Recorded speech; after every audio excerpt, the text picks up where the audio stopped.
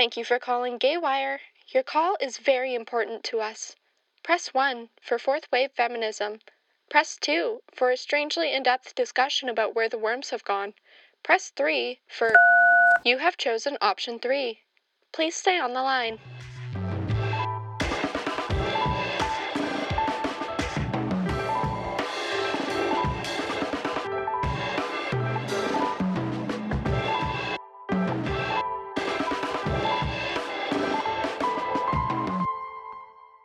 Hello and thank you for choosing option 3.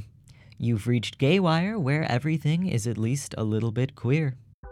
I'm your hot and humble host, Terrence Adams, and my pronouns are they, them, and they, he. I'll accept he, him, and he, they, which is arguably the same as they, he, but also arguably not the same. There are some pronouns I don't love, but I won't tell you which ones those are. If you're listening to this, you're most likely listening to us on the podcast. Thank you so much. You could be anywhere in the world right now, yet you're listening to Gaywire. Gaywire is still and always produced for CJSR 88.5 FM in Amiskwaci, Waskagan on Treaty 6 territory and Region 4 of the Métis Nation of Alberta, colonially known as Edmonton, Alberta, land which has been the traditional home and traveling ground of many diverse peoples, including but not limited to the Blackfoot, Anishinaabe, Nakota Sioux, Saulteaux, Dene, Cree, and Métis people. And a little update for you podcast baddies out there, we will be trying to add some transcripts of the audio for those who find it difficult to only process things auditorily and would prefer something to read. So that should be available wherever you get your transcripts, wherever you get your podcasts. I'm not making any promises about how often this will happen, but I will try to do it sometimes. And that is a Gaywire guarantee. This episode is going to be a long one, like a really long one. Like it will most likely be 3 episodes on the radio big. I haven't quite decided where I'm going to splice the interview yet, but for now, we're just going to hear from Q Lawrence. Q Lawrence is, of course, the disability justice activist that we have been talking to for a while now. I talked to Q last year to talk about Bill C-7, MAID, and all of those things, and now we're going to get an update about their work this year. I interviewed them May 2nd of 2022, and we talk about the current disability filibuster, along with some more talks about being crip, being queer, and trying to survive eugenics policies. If you haven't listened to parts 1 and 2, to give you a little bit of background information, please do scroll up on the podcast feed or scroll down if you have it set up that way and find those episodes so you can listen to them and have some context as we move into our current discussion as it stands. So we talk the current disability filibuster, talks about being crip, being queer, and trying to survive eugenics policies. And that being said, of course, I would like to give a bit of a content warning for this upcoming interview. Talks of suicide, violence against disabled people, ableism in all its forms, and discussion of eugenics, which is, again, ableism, but also has deep ties to colonialism, racism, and capitalism. We do also mention very briefly violence against Indigenous people. We touch on a lot of heavy topics. We do touch on a lot of heavy topics here, so do take care of your body minds and ensure that you are listening and engaging with this information sustainably, particularly if you are someone who has experienced it. So I invite you all to sit back, relax, maybe do the dishes, maybe you're driving, but whatever you're doing, please allow yourself to get a little more comfortable, whatever that means for you. There are a couple of clarification things about the interview I would like to provide now. So when yesterday is talked about, Q is referring to May 1st, 2022. And there is also 1 second where the audio cuts out while Q is saying the term land back and talking about Indigenous sovereignty. But when they say land and then they cut out, they're saying land back. And then for some other context, this bit is heavy. It's contextualizing eugenics. At one point in the interview, there is a name of a person that Q can't quite think of. They refer to them as Jefferson, and the person in question that they were thinking of was Tommy Douglas, the father of universal healthcare in Canada. But he is also known for supporting eugenics practices. Support for eugenics in 20th century Canada was not rare. Feminist activists like Emily Murphy and Nellie McClung, who arguably have changed our lives for the better, also supported sterilization legislation aimed to stop prostitution, alcoholism, and mental defectiveness. Tommy Douglas's master thesis was titled Problems of the Subnormal Family and encourages sterilization of those with mental deficiencies or incurable diseases. Though as Premier of Saskatchewan, he rejected sexual sterilization laws similar to those that were active in Alberta and BC, it does not neglect the fact that he did hold those beliefs to the extent that he wrote his master's thesis on them and had those sort of values informing much of his work. Now, just to keep us all up to date on Alberta politics, here is a quick history of eugenics legislation in Alberta. Information courtesy from the Canadian Encyclopedia, where this next portion is directly lifted from. This portion is the history of eugenics legislation in Alberta. In 1928, the Alberta government passed the Sexual Sterilization Act. There was broad public support for this legislation, which was passed by the United Farmers of Alberta under Premier John Edward Brownlee.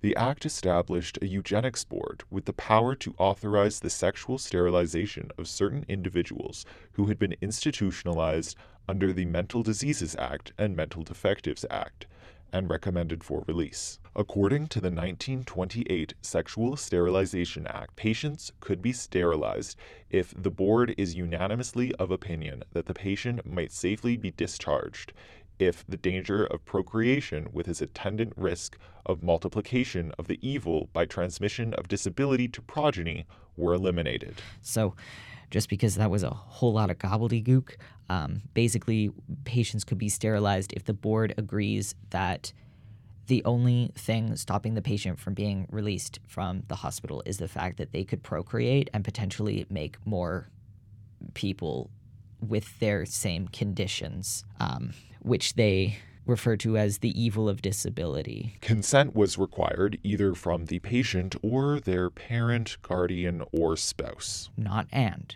or. In 1937, the act was amended, removing the need for informed consent from those considered mentally defective. According to the 1937 amendments, such persons could be sterilized to prevent the transmission of mental disability or deficiency or to avoid the risk of mental injury, either to such person or to his progeny. Similarly, psychotic patients could be sterilized to prevent the transmission of mental disease or the risk of mental injury. In 1942, the act was altered yet again, expanding its scope to include the candidates who had not been institutionalized. Both amendments were passed by the Social Credit government led by William Aberhart. The Alberta legislation was repealed in 1972 by Peter Lougheed's Progressive Conservative government. During the 44 years in which the legislation was in effect, the Eugenics Board approved 4,725 cases for sterilization, of which 2,834 were carried out. On the books. In 1996, an Alberta court awarded approximately $740,000 in damages to Leilani Muir, who had been wrongly sterilized at age 14 while she was a patient at the Provincial Training School for Mental Defectives. Hundreds of other sterilization survivors have since come forward and settled out of court with the province. So over 2,800 people were sterilized under the Alberta legislation, which is a lot of people. BC, which had similar legislation, sterilized between 200 and 400. It's hard to know the exact numbers. 2,000 is more than 400. It's also interesting to note the dates, 1928, 1937. Adolf Hitler was appointed German Chancellor in 1933, and World War II started in 1939. When people say that the Nazis got inspiration for eugenics from Canada, they're talking about Alberta. And though the sterilization legislation was repealed in the 1970s, Indigenous people, particularly Indigenous women, are still to this day coerced into sterilization, and many women have been forced to sign consent forms for tubal litigation while in labor. I don't share this for the shock value. I share this because it is important to understand the fabric of Canada, the way that our medical system has worked. This is only a fraction of it, and I can't spend too much time on it because Q has a lot to say. But I hope that this gives you enough of a background to encourage you to do your own research into this and also to help you engage with the interview to come. So now, without further ado, here's Q. I am Q Lawrence, and I use it or they pronouns. I am an educator, I'm an organizer, I'm also a death doula. So I educate individuals, community members, and organizations about disability justice, which is a political framework, as well as disability culture and history. And I organize with disability justice at the forefront of my work. I am one of two founding and organizing members of the Chilliwack Free Fridge. Yeah, that's kind of where my organizing is at the moment, is in mutual aid for the larger goal of like abolition and collective liberation. And I'm a death doula, or what I call a grassroots death doula. I help people through the ends of their lives and processing what that means to them and maybe their family and community.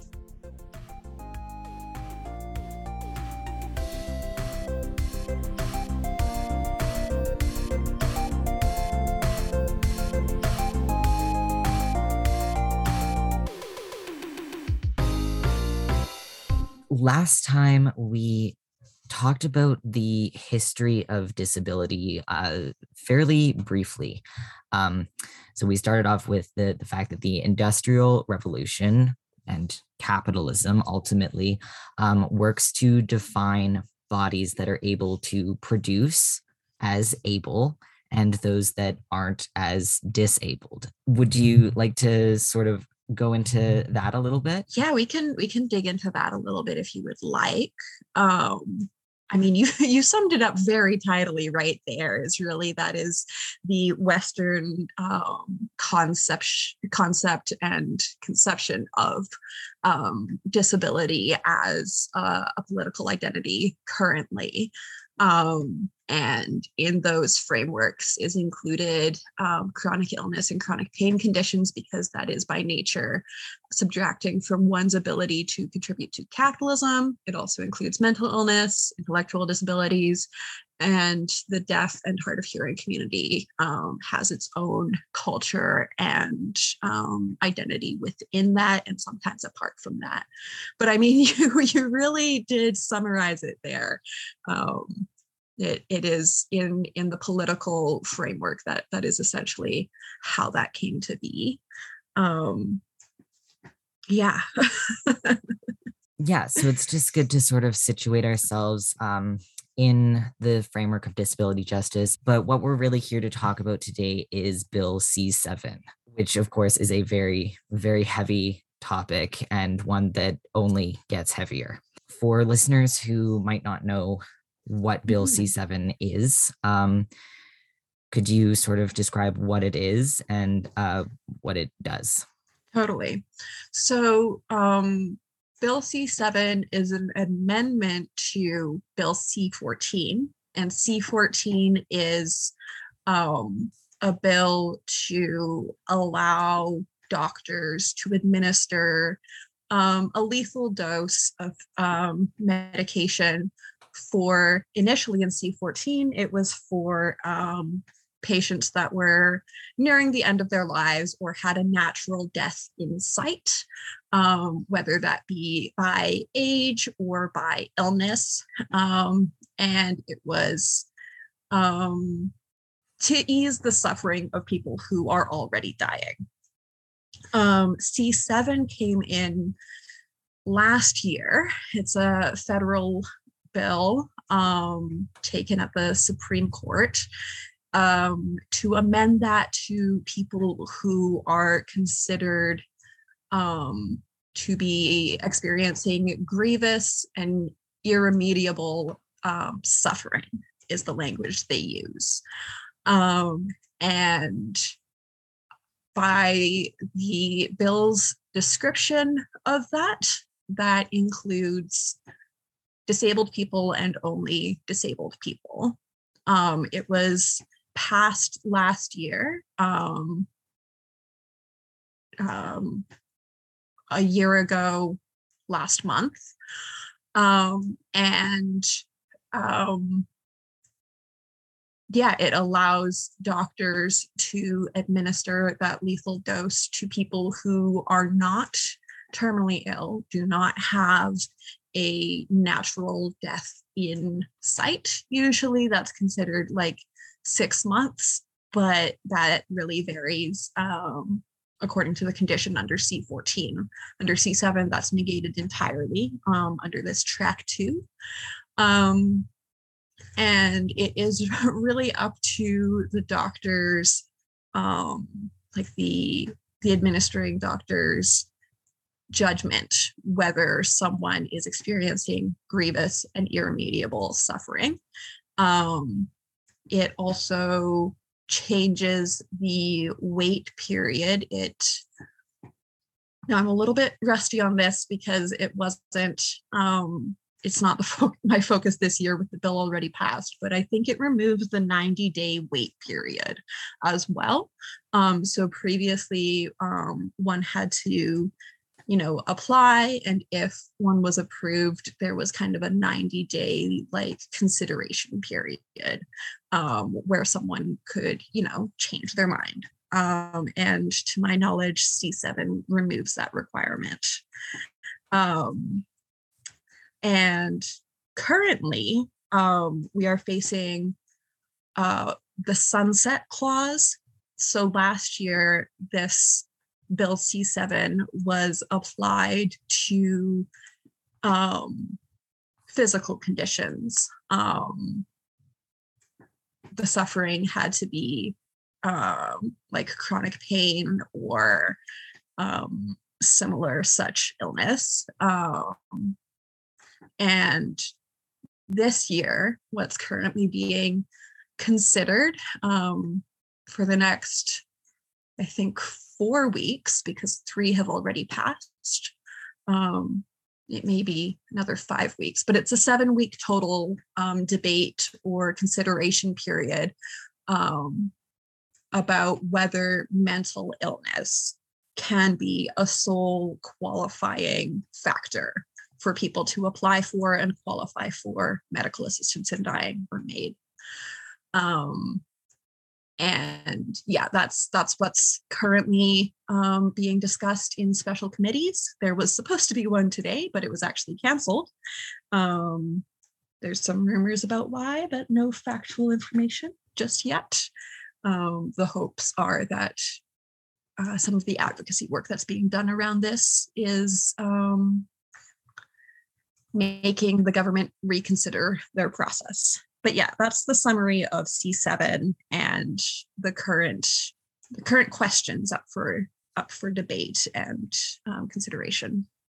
Oh, there's actually a second part that's also currently up for consideration, is a mature minor track, which is that minors, some considered as low as 14, should be allowed to apply for MAID independently. So that is also part of the sunset clause that I mentioned. Yeah, as I mentioned at the top, a heavy topic that just gets heavier. Yeah. So would you like to sort of go into your current work as it stands regarding MAID? Absolutely. Yes.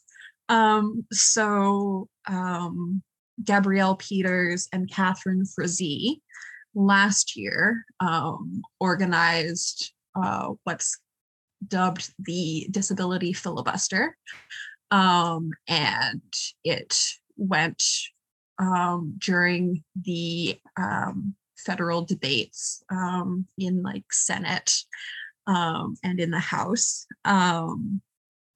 trying to get disabled people who are not in support of this bill or its current amendment, speaking up for our communities and what we see as the problems.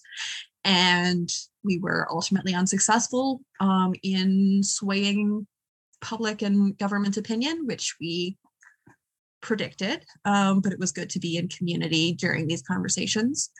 And this year, Gabrielle and Catherine have brought the filibuster back in a modified way. So I've been working with them in my own small part to have a broadcast every week. This week we had two because we had a special edition, but trying to get different voices on the filibuster, talking about, again, what we see as the problems, the underlying ableism, and the daily realities of what disabled people face in so-called Canada. The special edition that I mentioned was in particular speaking with people who were on the special committee that is examining this sunset clause, who are against expanding it to mental illness and mature minors. And they, in our opinion, they were not given the time or respect that they ought to have been, or that people who are for the sunset clause were given. In one person's case, they were shouted over by, I believe, a sitting senator. And language was used against these people that, I mean, I'm not for tone policing or respectability politics. I drop foul language left and right, but to hear it coming from government who are supposed to be showing due process and are supposed to be conducting themselves with a certain amount of decorum, to hear it coming from them directed at people who have an opinion that, or, you know, professional experience that goes against our government officials, was shocking but unsurprising. So yeah, that one, all of these are on the Disability Filibuster website, which I'm sure you can link. I can share it with you if you don't already have it. But these are all archived in some manner. And yeah, that was one such session, was talking with these people that did not get a chance to express some really important insights and professional experience. Other sessions have been community members talking about medical ableism. A future session is going to be about everyday ableism that disabled people face in Canada. Future sessions on poverty, because that is a factor in a lot of disabled people applying for MABE. So yeah, that is the current efforts, is this collective raising of our voices and allied voices, saying that this process is unjust and unfair, and also saying that not every disabled person, and in fact many disabled people, are very wary of the steps that the government is taking to give us a right to die, as they say, before giving us the right to a fulfilling and equal life, a chance at actually having housing that is accessible, having food that is, you know, good food, having community, having callings, whether that is in employment or not. All of these things are not supplied by the government, and yet they're so ready to offer us death. It's really the crux of it. I'm probably going to mention this a couple of times, but everyone who is listening right now should go to disabilityfilibuster.ca right this second and sign up for these, make sure you register. You don't have to register. I've registered for some of them, and then some of them I forget to register, and then I just watch them on the website. But they're all fantastic. I took advantage of my partner's infinite data to watch one of these live streams while driving to Calgary. Absolutely worth it. Killed his phone to nothing. He was kind of upset with me, but you know. So disabilityfilibuster.ca, register for these. They're ongoing for obviously quite some time. They are continuing for as long as there is funding to put them on accessibly. So that means captioning and ASL interpretation primarily. And the website, I think, also links to the GoFundMe if you're, you have $5 to throw in for that accessibility. But yes, absolutely, I agree. Going to the website, listening to disabled people is really essential and not done enough. Absolutely. Something that you mentioned briefly last time, I re-listened to our interview this morning, so it was fresh in my mind. The way that MAID is being handled is a eugenics policy, but it is not the only eugenics policy employed by Canada against deviant people, whether that be disabled, queer, trans, Black and brown, Indigenous people.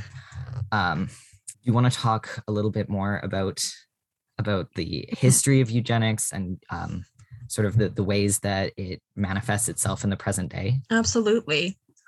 One thing on that's been on my mind in particular during these broadcasts with the filibuster, and honestly, almost all the time lately as a disabled person who accesses healthcare like 3 times a week on a schedule, is the way that found universal healthcare. Wow, brain fog. Jefferson, I want to say Jefferson, is also considered the father of eugenics. The way that he set up our healthcare system to not include pharmacare, to not include dental care, to not include optometry, is in like part of the eugenics application, in that people who are genetically disposed to having dental problems and eye problems, or people who need lifelong medication, for example, are not implicitly covered by Canada's healthcare system. And I feel like that in and of itself colored the way that our entire healthcare, the ways that our society is set up.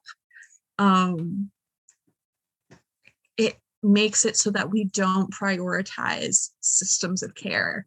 Our healthcare is good for emergencies. If you have a one and done situation, but you're otherwise healthy, you are typically taken care of. If you have longer term medical conditions, if you have congenital illnesses or disabilities, anything like that, you're not included in the society that Jefferson and all of our continuing representatives and officials envision.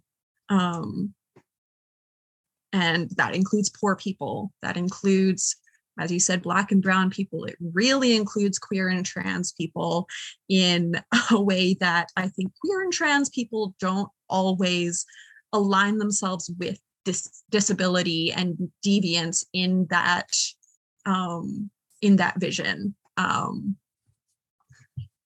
So that is one glaring example, is that the creator of our healthcare system was, again, the father of eugenics.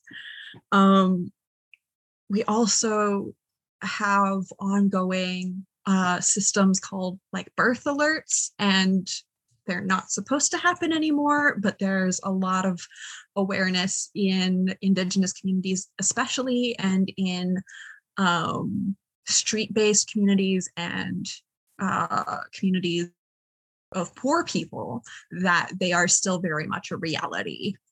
If an Indigenous person has a child, the government is alerted. MCFD, the Ministry of Children and Family Development in BC, is alerted. There's an awareness of that reality in Indigenous communities that I think white and non-Indigenous populations just don't realize and don't experience. And that is another glaring example of the ways that, this eugenics idea of who should be having children, who should be increasing population, is very much perpetuated.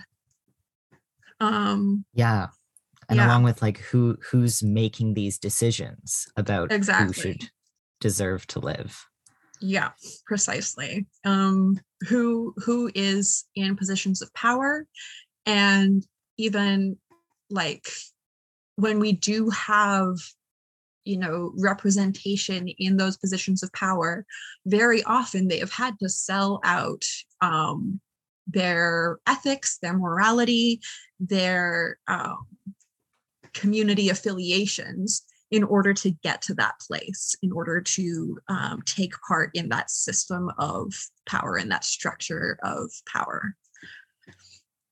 I actually think one other example that I want to highlight, because it's often neglected, especially in disability spaces, is drug users, which for many reasons, a lot related to stigma and, again, groups aligning themselves with power in order to survive and get ahead. Drug user groups are often left out of disability conversations.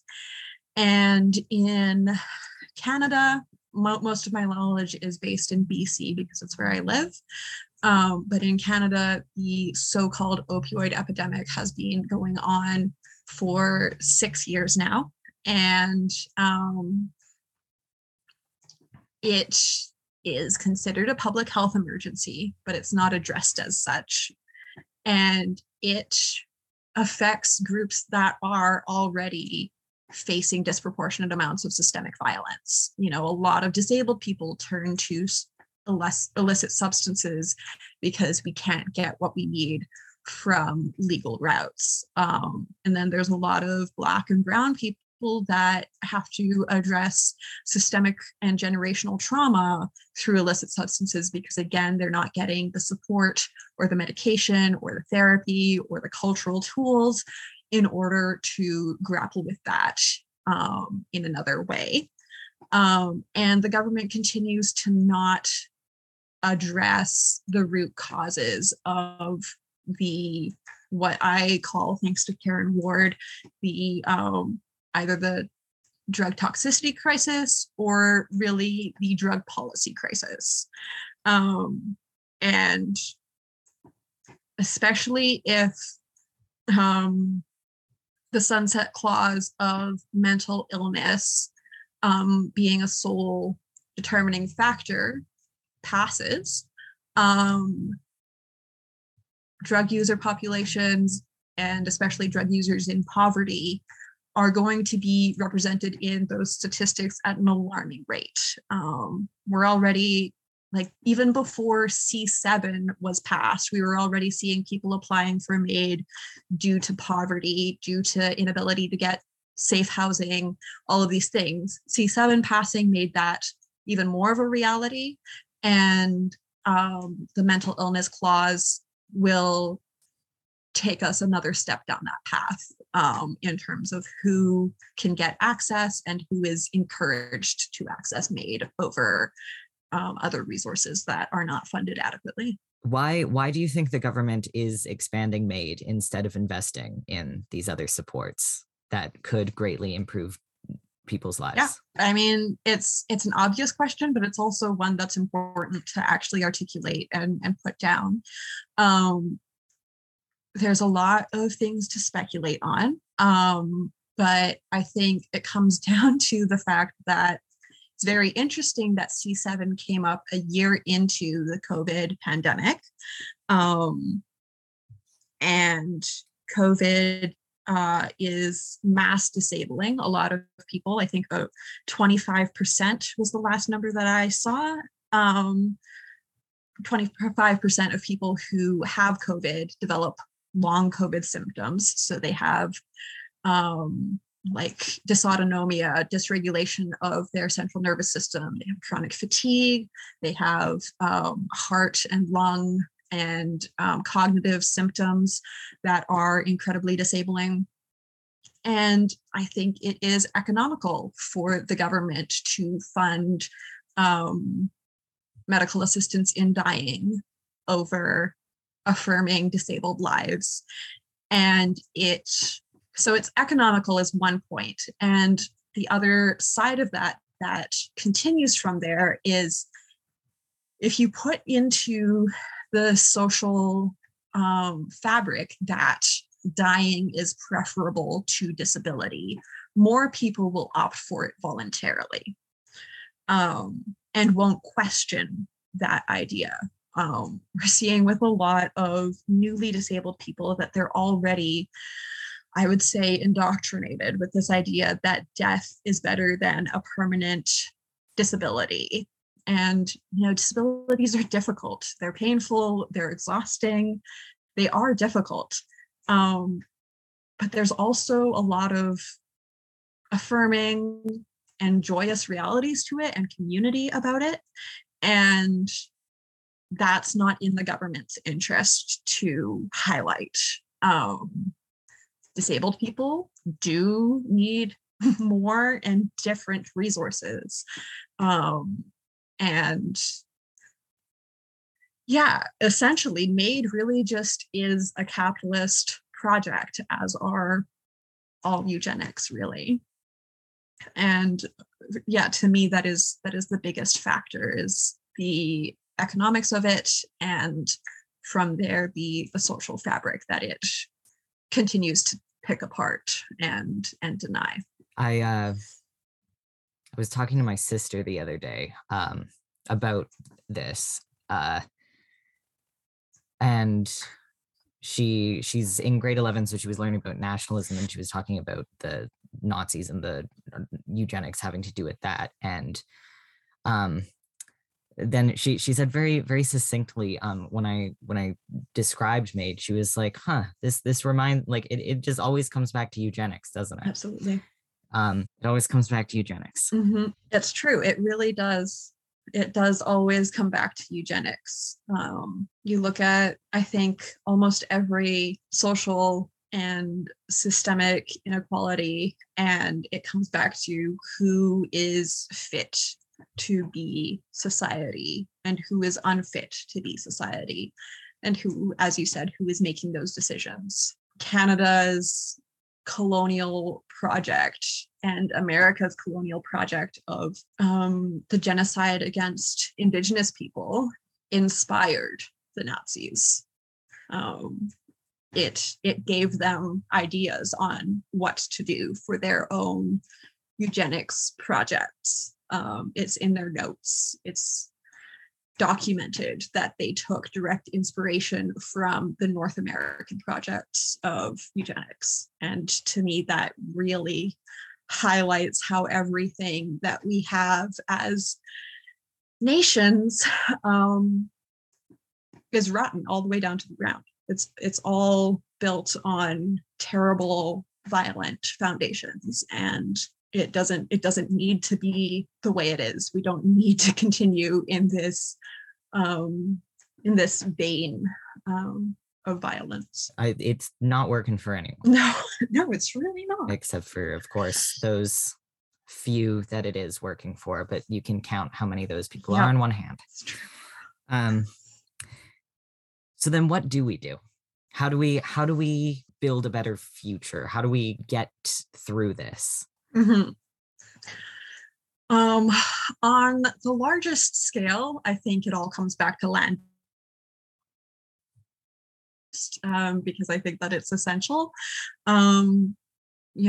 Indigenous people took care of this land before colonial projects, and it should just be given back. But on a smaller scale, like fighting the way that disabled people have been fighting for the past year and for even longer, many disabled people were fighting C7 and made expansions for years. And listening to disabled people, directing resources and attention towards disabled people is one path that I think is always effective. It really does work. As I said, like the committee that was supposed to meet today did not meet. It was canceled. And as I said, there's a lot of speculation on why. And I do think that a large part of it is because this bill is getting negative press attention on an international scale now, which is what we were hoping for last year before C7 was passed. But we'll take it now. So yeah, like directing attention where it's needed, and the filibuster is one avenue for that. But just following the news about it, and like this kind of thing, this like talking about the systemic issues in a way that is critical and highlights what oppressed people are saying, and listening to that and sharing that. And as you said, you were talking to your sister about it. Like if everyone like talked to one or two people in their networks, it would have a much larger impact. And those are people who are voting. Those are people who have funds to direct, and on a small scale, that is how we can affect some change. Also, just like resourcing your communities so that people have what they need. I mostly organize in mutual aid at this point because I feel like that is where I can affect the most change, is talking to people directly and asking, what do other people need? What do I need? What can we share and engage in and collaborate on? So that our communities are not turning to something like MAID because they don't have housing or they don't have food. Like, how can you individually link up with 1, 2, 3 other people and organize mutual aid on the ground that is directly benefiting people and spreading political knowledge and thinking? Yeah, like those are places to start, really. To start talking about and organizing around critical resourcing issues that are at the foundation of eugenics, is denying resources, it's denying safety. And if we collectively work against that denial, people have a much better chance of actually surviving and existing, which really is the goal, is that we're all surviving together and pushing for better futures. You mentioned last time along the same vein, it's the idea of struggling for everyone, not just ourselves. Exactly. So do you want to sort of elaborate a bit about the sort of inherent kinship that is built into disability justice? Yeah. Disability justice comes from Black and Brown queer communities that were responding to a lack of collective struggle. Not a single one of our issues exists alone. You talk about eugenics and you're talking about so many populations and communities that are struggling against whiteness, essentially, whiteness and colonial capitalism at its core. So DJ looks at that and says, how are we all getting through this together? And it recognizes the inherent humanity of each person involved in any organizing, any struggle that is for survival. And it says, you are whole without doing anything. You are inherently valuable. And then it looks at the entire group and says that again. It says, you are already whole. You are already valuable. You are already contributing worth to your community just by existing. And from there, it's really easy to be in, as you said, I really value that word, is kinship. It's really easy to be in kinship when you recognize that your wholeness is not dependent upon capitalist worth, and neither is anyone around you. And if we are to all get free, that wholeness needs to be reflected in all of our systems. It needs to be reflected in all of our organizing. The ways that we do everything needs to reflect our inherent worth. And I think that it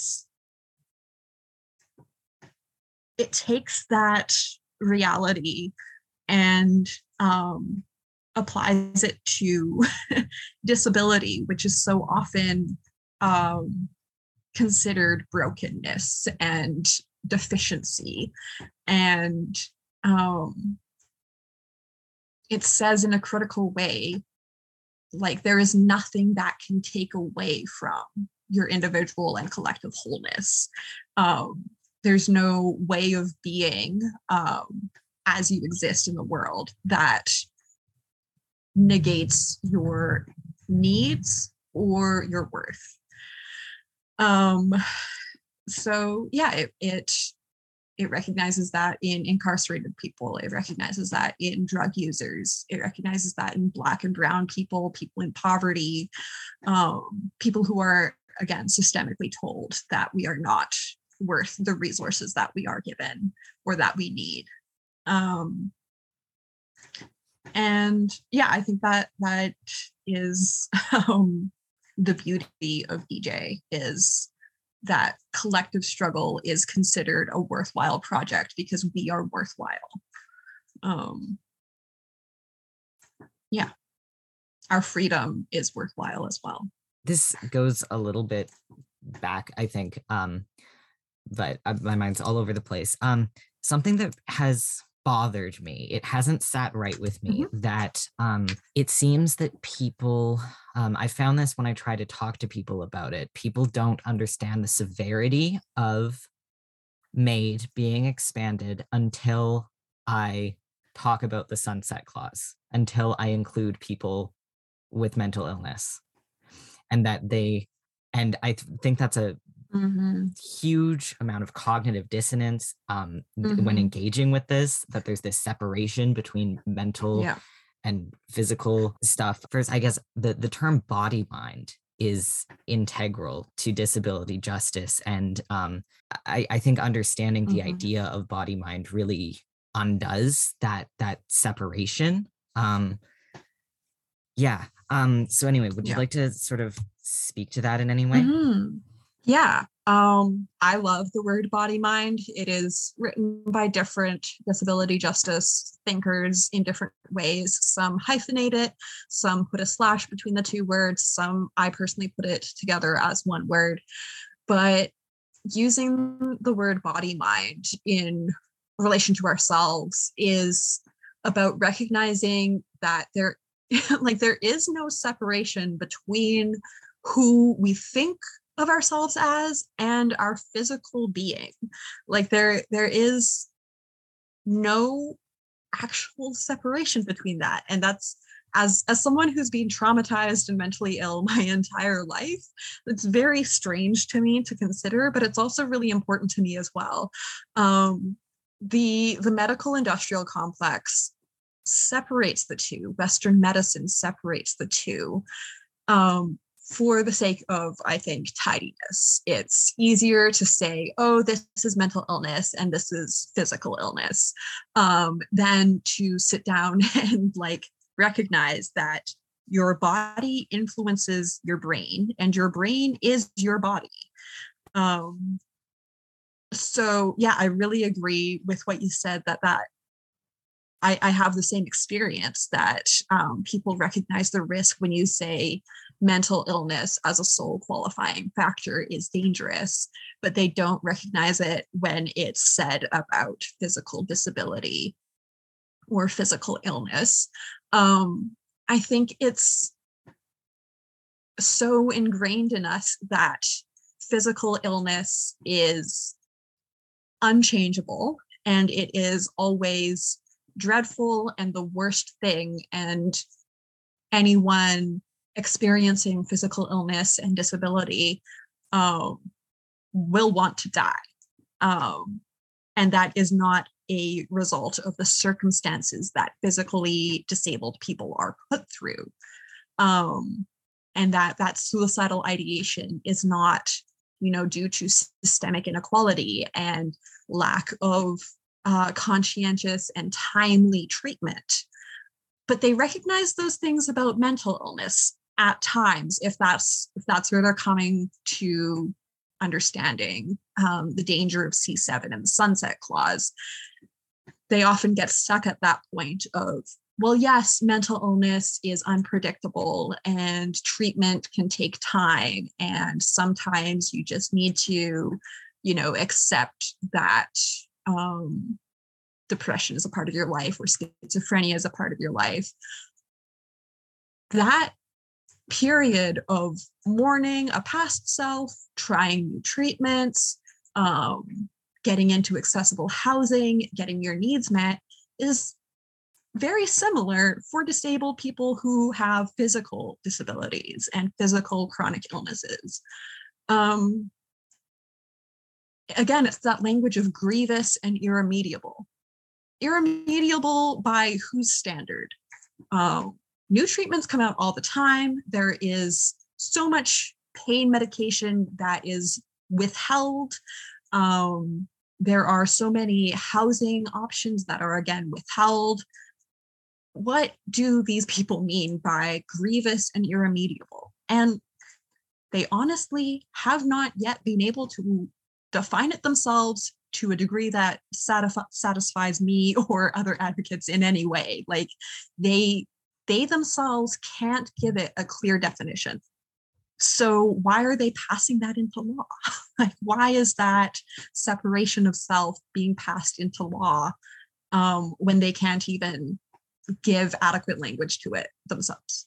So it all comes down to like, one, we have to stop this in the legal system, but until then, we have to stop community members from partaking in state-sanctioned suicides when their needs are ignored time and time again. So how do we do that? How do we keep surviving? That is the question of the century. That is what is on all of our minds at all times, I think, when you're organizing. And I said there was a filibuster broadcast yesterday, and I did the closing kind of moment of remembrance for people who have access made or disabled people who have died for other reasons due to systemic injustice. I've known a lot of people who have access made, and I'm always thinking about like how can we get people the resources they need and the the will and the ability to push through what is sometimes like insurmountable systemic violence. And I mean, it's really creating spaces where people can be their whole selves. Especially in, we're still in a pandemic, and a lot of the non-disabled people are moving on with their lives without attention to access. Like that is one way you do not keep people alive, is continuing to do things that put people at like physical risk of catching a disabling and fatal illness, but you also don't keep people alive by creating inaccessibility. Isolation and loneliness are on par with, I think it's heart disease in terms of the damage it does to your body. And disabled people, I can't remember the percentage, but we experience a disproportionate amount of isolation and loneliness due to inaccessibility. So you want to keep people alive, think about access, think about access forward events and movements. How do you anticipate and address accessibility needs? How do you create political organizing that is accessible to deaf, to blind, to intellectually disabled, to all of these disabled communities? And there are really fantastic ways to do it, incorporating ASL and alternative texts, incorporating virtual meetings if you are doing in-person meetings, because that's also an access need. A lot of poor people have unreliable internet, if they have any internet at all. But you get creative, I think, is the way we keep people alive, is by being creative and being mindful of the fact that we want disabled people in our communities. We don't want to leave people behind. We don't want to isolate people. We want to give people space to talk and breathe and cry and celebrate, all together. That and just some affordable housing. Yes. Yeah, and it sounds like very much centering that idea of every person has worth, an inherent worth, inherent wholeness, inherent, okay. Accessible housing, very important. Did you want to talk about the fact that disability income is itself a eugenics policy that works to keep disabled people in abject poverty, unable to form stereotypical family structures? It really is. I mean, it varies from province to province, and it's also important to note that Indigenous people living on reservation get even less money than most provinces. In BC, you get a maximum of $1,384, $1,384, I think, is the monthly maximum rate, and that includes the $375 that the government allots for housing. That's what they think disabled people in BC are paying for housing, or can pay for housing. And I just have to laugh because it's so absurd. I have the only housing you can get in that case is social housing, which is often inaccessible for many people. And the accessible housing that is out there is tiny. So, that it's weeding out the poor disabled people. There are privileged disabled people who have enough money to live and will often separate themselves from disabled people in poverty. I'm thinking of some choice BC politicians that make my blood boil, that say that if they can survive and live as you said, hitting those stereotypical benchmarks for success, whether it's through family or employment, career. If they can do it, then any of us can, completely negating their financial class privilege. I think ODSP, the Ontario Disability Income, the rates have been frozen for many years. I can't bring it to mind directly. It might be 13. But those rates have been frozen, not accounting for inflation, not accounting for, just the rising cost of living everywhere in Canada. And they're expected to live on something like $970 maximum.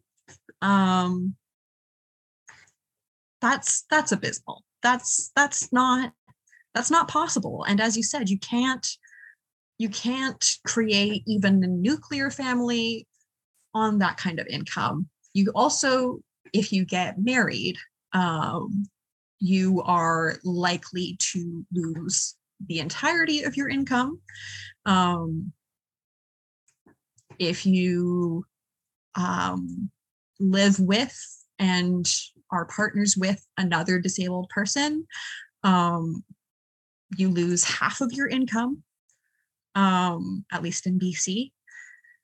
These things are just not sustainable for life. Like, they just don't give disabled people a chance at getting out of poverty ever. We're also not allowed to have a certain, above a certain amount of savings. Again, it's different for every province. And we can't make above a certain amount of supplemental income. So if your functioning abilities are variable, and say some months you could have a part-time job, that's not possible. You're not allowed to do that for most disabled people. It's not, it doesn't engage disabled people in what we consider social benchmarks. And it's really another way to further isolate disabled people. We had a woman on the broadcast yesterday who is worried that she'll lose her income assistance entirely, because, again, of having a partner and having a child, and having love in your life and having a child should not be a source of financial fear for anyone. I know it's true for a lot of people who aren't disabled as well, and it shouldn't be the case for any of us. That should be a source of joy and a source of fulfillment. And the fact that it is weaponized and that enables abuse is egregious, and again, eugenics. It, as your sister said, it all comes back to eugenics, doesn't it? Yeah, that's my income assistance rant. Yeah, for sure. So last time you mentioned that you've taken it upon yourself to galvanize queer and trans people around this issue and around disability issues and justice in general. So now it's been some time. What are your thoughts and feelings on it now? Yeah.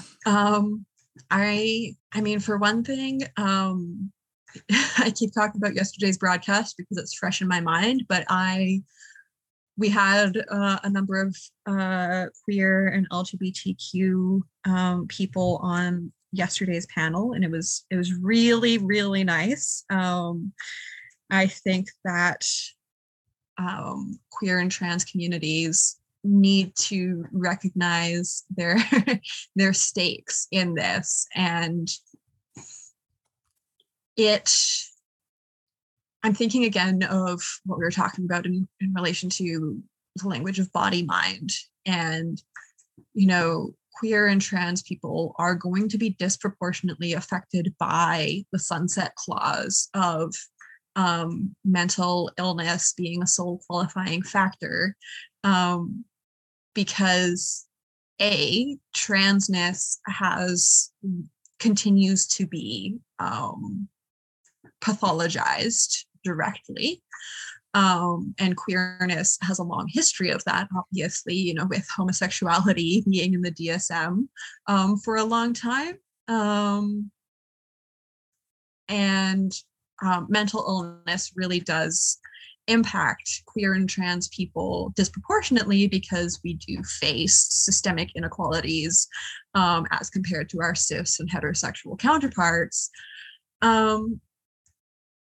But I want to get back to, you know, it's not just about the sunset clause. C7 itself already is a concerning sticking point for queer and trans people. In Canada, we don't have data on how disability affects queer and trans communities.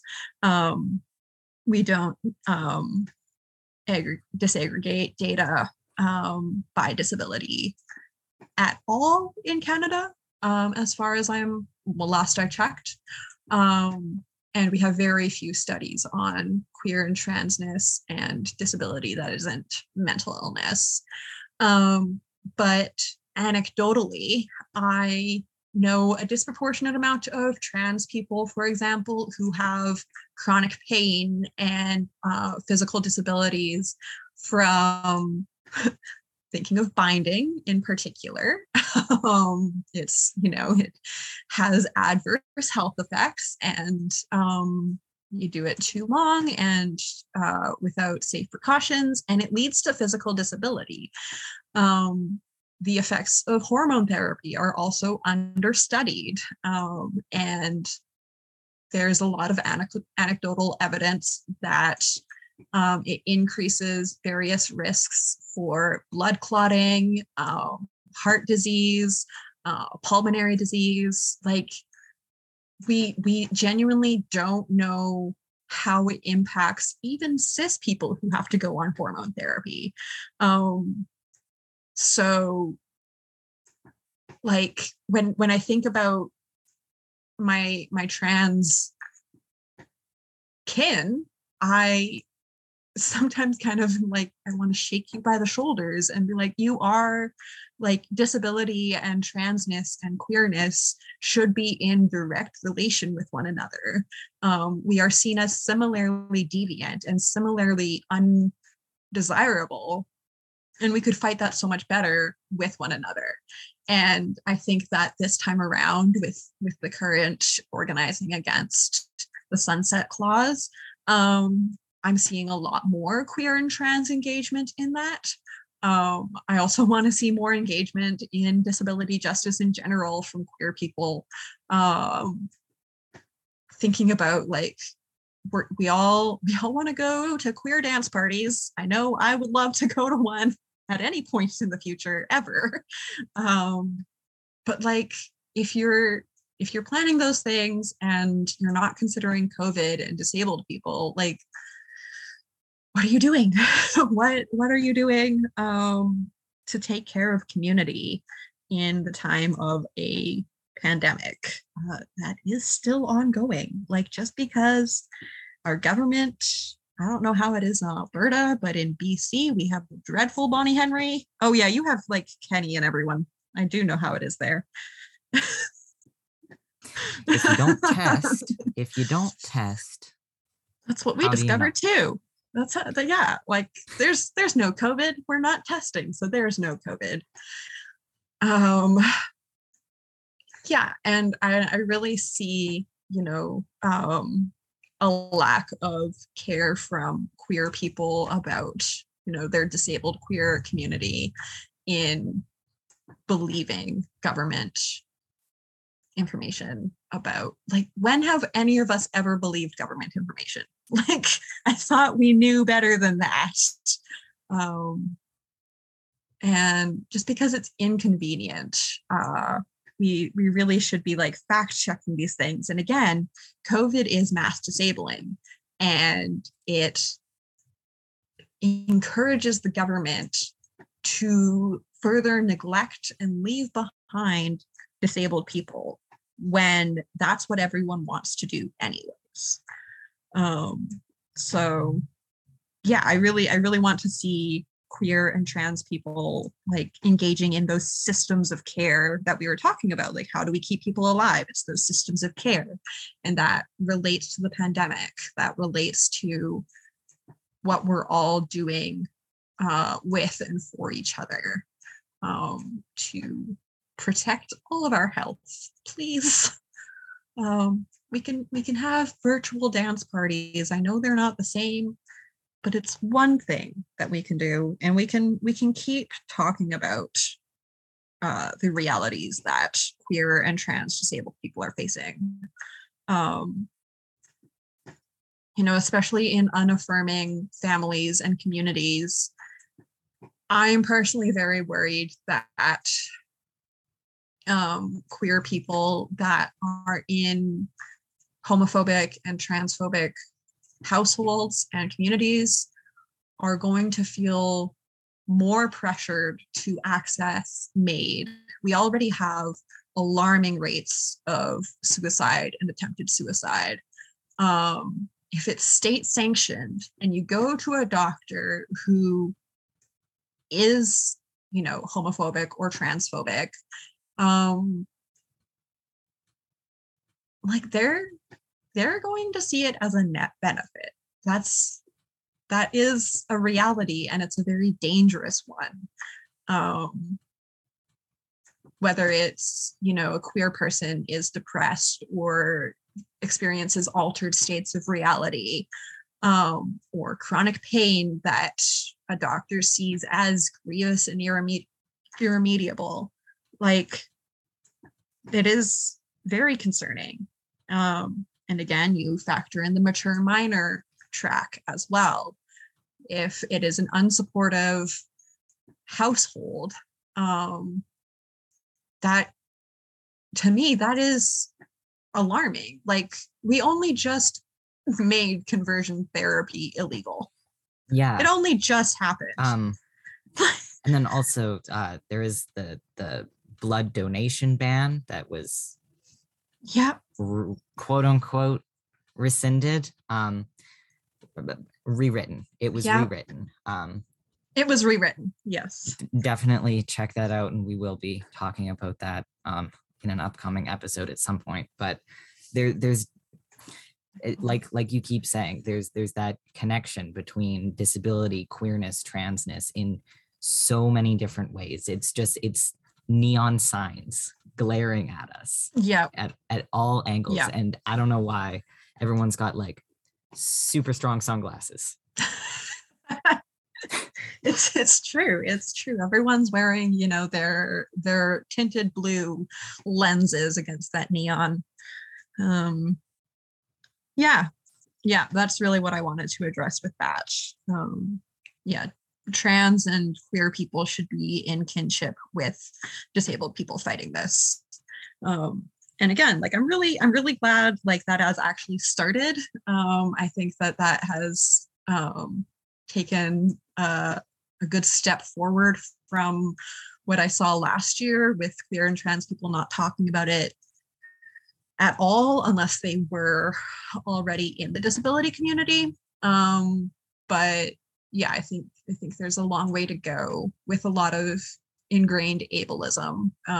Queer and trans people trying to distance themselves from disability rather than saying, like, we are all considered deviant and undesirable to the colonial project. And as we should be. I am personally very happy to be undesirable to colonial capitalism. Thank you.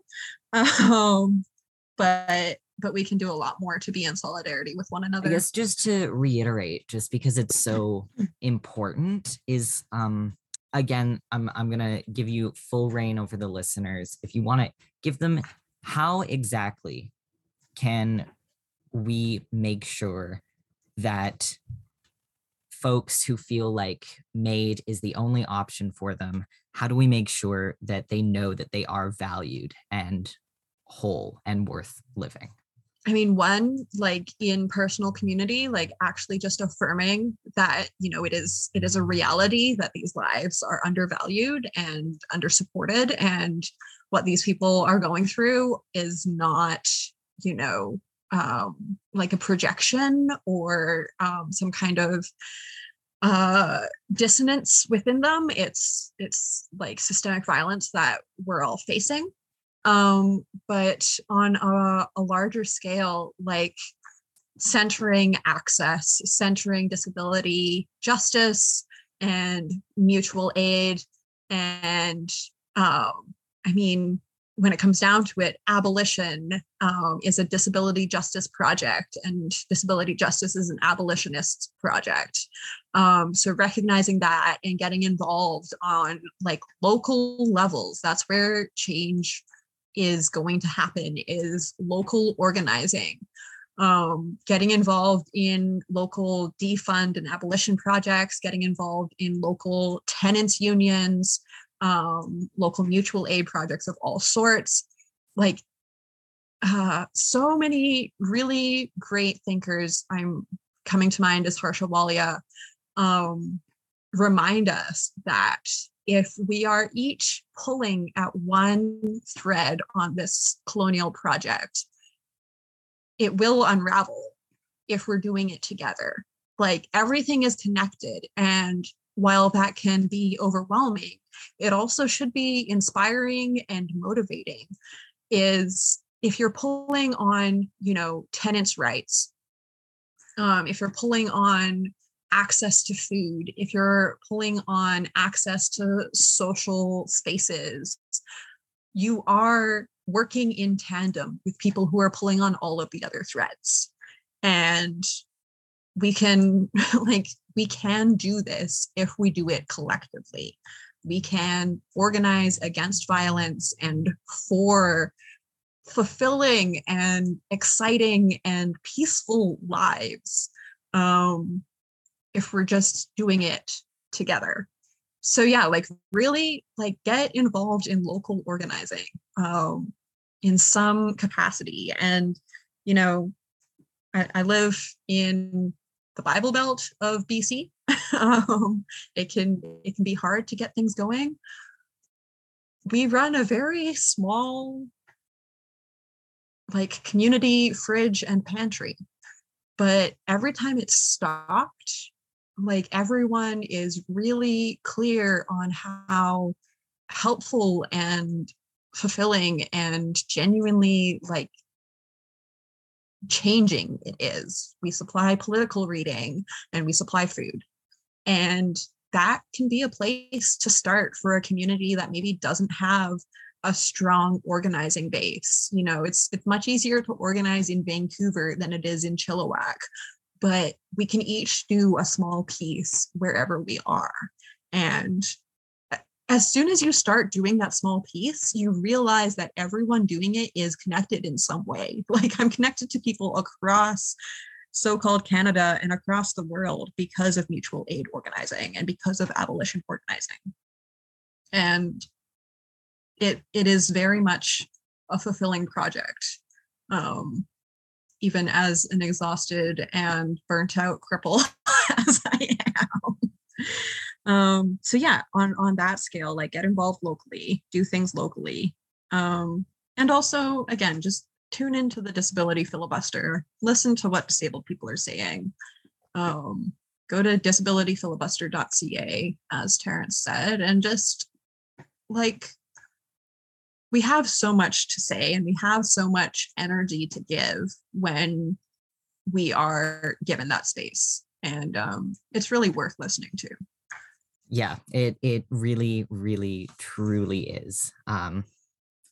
And once you see the connections, it's not to like use the matrix, which has been co-opted by so many groups of varying, I don't know what to call them, but once you see it, you can't unsee it. Once you once you see that everything's connected, there's no going back. Yeah, I do love the Matrix, not gonna lie. It has been co-opted, but it is so helpful. Yeah, and I do love it. Oh, it's an and if you rewatch it like through a trans yes. lens, it's even more amazing. Absolutely. Well, thank you so much for doing this. I did have like, if you want it, because you mentioned sex work a little bit, and I know that that is like also a part of things. So if you wanted to talk at all about that, you can go ahead. If not, that's all good. But yeah. Yeah, maybe I will address that briefly. Did you have any like specific questions on it, or do you just want me to go on Yeah. a So rant? I'm loving when these rants. You can just go on a rant. Go for it. um, a lot of disabled people turn to sex work as one of the only ways that we can make an income. Whether that's because we're already on disability income assistance and we need to make income under the table, or a lot of disabled people, and the number is rising, are denied access to disability income assistance or any income assistance at all. And so these criminalized professions are, like, disabled people are overrepresented in them. And I mean, I think that sex workers are the blueprint for solidarity, and for community organizing and abolitionist dreaming, and a lot of things that are now entering some mainstream or mainstream leftist conversations. I use leftist loosely. Weird word, weird identity, but like, people who are not conservative and life denying. But yeah, I do think that sex workers are the blueprint, because I, as a longtime sex worker, we have to engage in ideas of community safety and community access that are unpalatable to other people and circumvent systemic violence and erasure. And I hope that maybe we can get some voices on the filibuster who might want to talk about this. But I think that sex workers are a group of people that are constantly told that our lives are not valuable and don't bring any worth to our communities. And we're constantly struggling against that and fighting that stigma and that perception. Sex workers have radical ideas of community safety. Again, not being able to go to the police. A lot of sex workers are various forms of abolitionists, because we know that policing is unsafe and perpetuates violence and inequality. And I see sex workers as radicalizing the idea of what access can mean. Like, what are we talking about when we mean access? Are we talking about physical accessibility? Are we talking about financial accessibility? Are we talking about cognitive disability? And sex workers are often talking about all of those and more. A lot of sex workers have informal education. I know myself, I am a high school dropout, and I hesitate saying that anytime I am anywhere, because, when people talk about dropping out, they're talking about college most of the time. And like, I didn't even get that far. But like, obviously I have a lot to say on a lot of things. I've done a lot of research. I've done a lot of community research, as well. And, like, sex workers inherently radicalize the ideas of what research and knowledge systems look like. We are engaged in like oral record keeping when it comes to, who's safe, who's unsafe in the community. Like all of these things, sex workers have so much to contribute to like every movement and every organizing practice. And again, like with everything being connected, queer people are also overrepresented in sex work. Obviously, poor people are overrepresented in sex work.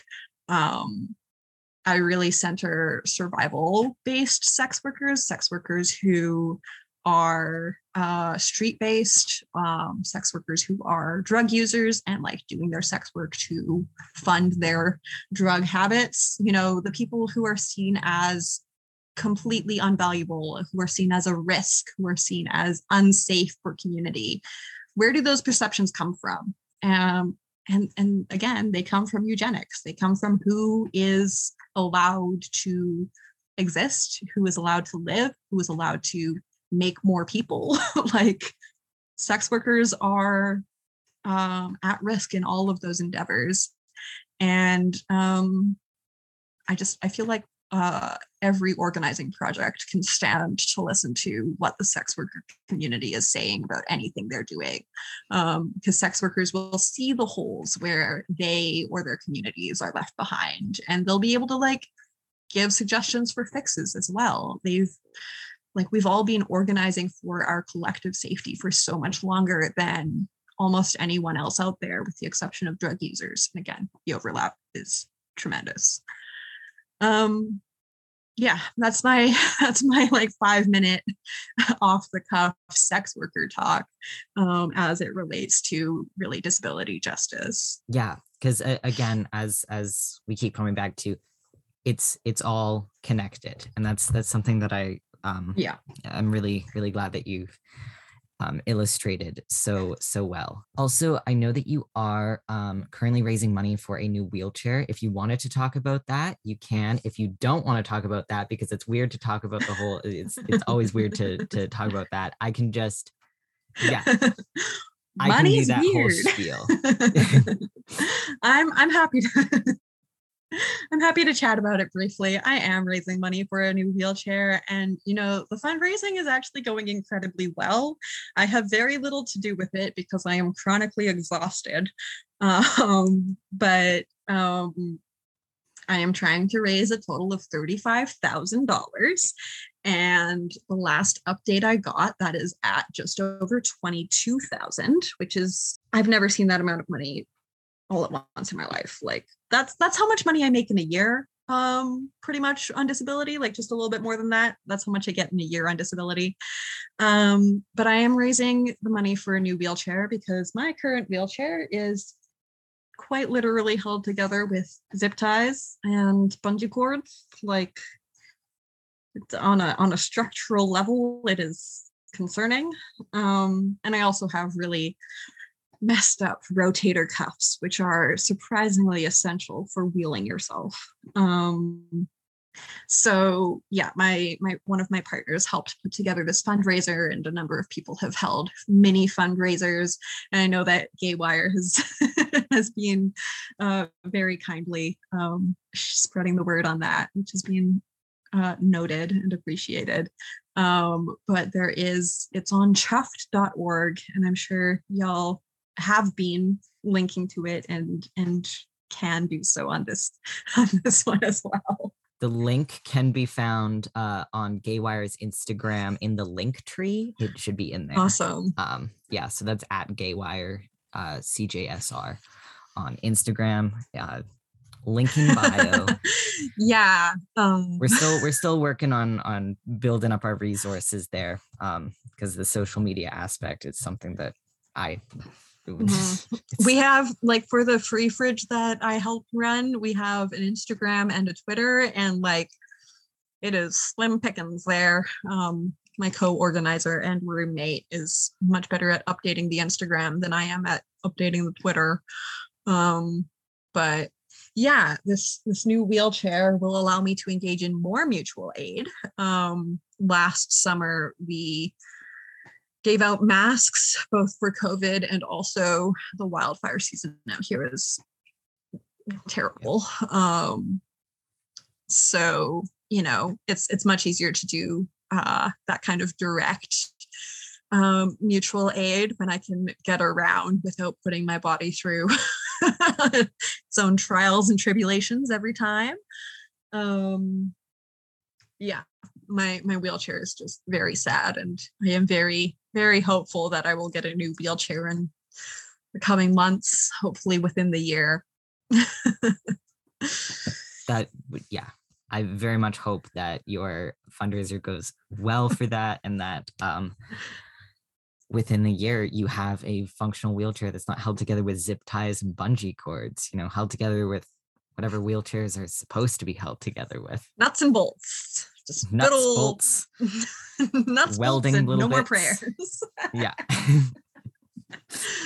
Save my hope for something else. Yeah. You don't have to put so much intention into just keeping everything together. Yeah. Well, it has been lovely talking to you as always, as it was last time. Definitely, again, tune into the Disability Filibuster events or watch the old ones. There's a lot. Like, you can just put them on in the background and you can start cleaning your house. It's amazing. You'll learn a lot. That's what I do. Yeah. If I'm not hosting, that's what I do. Yeah. So disabilityfilibuster.ca for that. Again.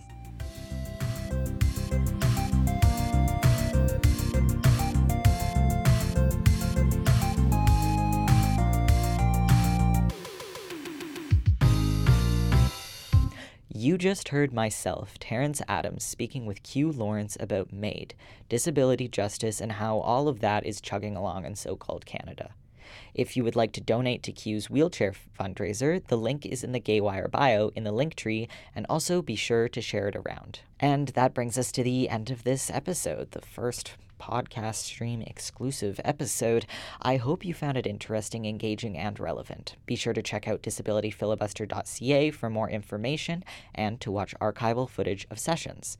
Also, any information about upcoming sessions will be there. I cannot express to you how soul-healing these sessions can be. Crip space made by and for disabled folks that utilize all the principles of disability justice. Which, if you don't know those principles, you can check out sinsinvalid.org and check out all of their literature that cover those topics wonderfully. Gaywire is produced for CJSR 88.5 FM in Amiskwaciy, Waskahikan on Treaty 6 territory and Region 4 of the Métis Nation of Alberta, colonially known as Edmonton, Alberta, land which has been the traditional home and traveling ground of many diverse peoples, including but not limited to the Blackfoot, Anishinaabe, Nakota Sioux, Dene, Saulteaux, Cree, and Métis people. All of us at Gaywire encourage you to think critically about the structures of power we reside within, your role in and around it, and what you can do to challenge the damaging legacies and mechanisms of colonialism in your day-to-day. Reconciliation is not a one-time thing, it's an ongoing practice. Please, please, please check out some amazing Indigenous folks that we've interviewed to learn about decolonization, traditional tattooing, and what it means to be Two-Spirit by checking out the interviews with Gabe Calderon and Ashley Cardinal, and also by checking out Gabe Calderon's work, including an upcoming novel called Magotis, which will be released by Arsenal Pulp Press very soon. I do not know the exact timeline, but it's within months. And also, please do check out Ashley Cardinal's work as a nail tech and also a traditional tattoo artist. Follow us on all the platforms that you want, podcast platforms included, Apple Podcasts, Spotify, wherever you download your podcasts. You can find us online at gaywire.transistor.fm and on Facebook, Twitter at Gaywire, and at Gaywire CJSR on Instagram. Let us know what you think of the show. Hit up the DMs sometime, or if you'd rather be fancy, you can also email gaywire@cjsr.com. And you never know, you just might get to be a part of the show. Our artwork is by Travis Erickson. Original music by Doug Hoyer and Catherine Hiltz. Stay tuned next for a funky little dance, but only in your brain. Until next time, keep it breezy and... Please stay on the line.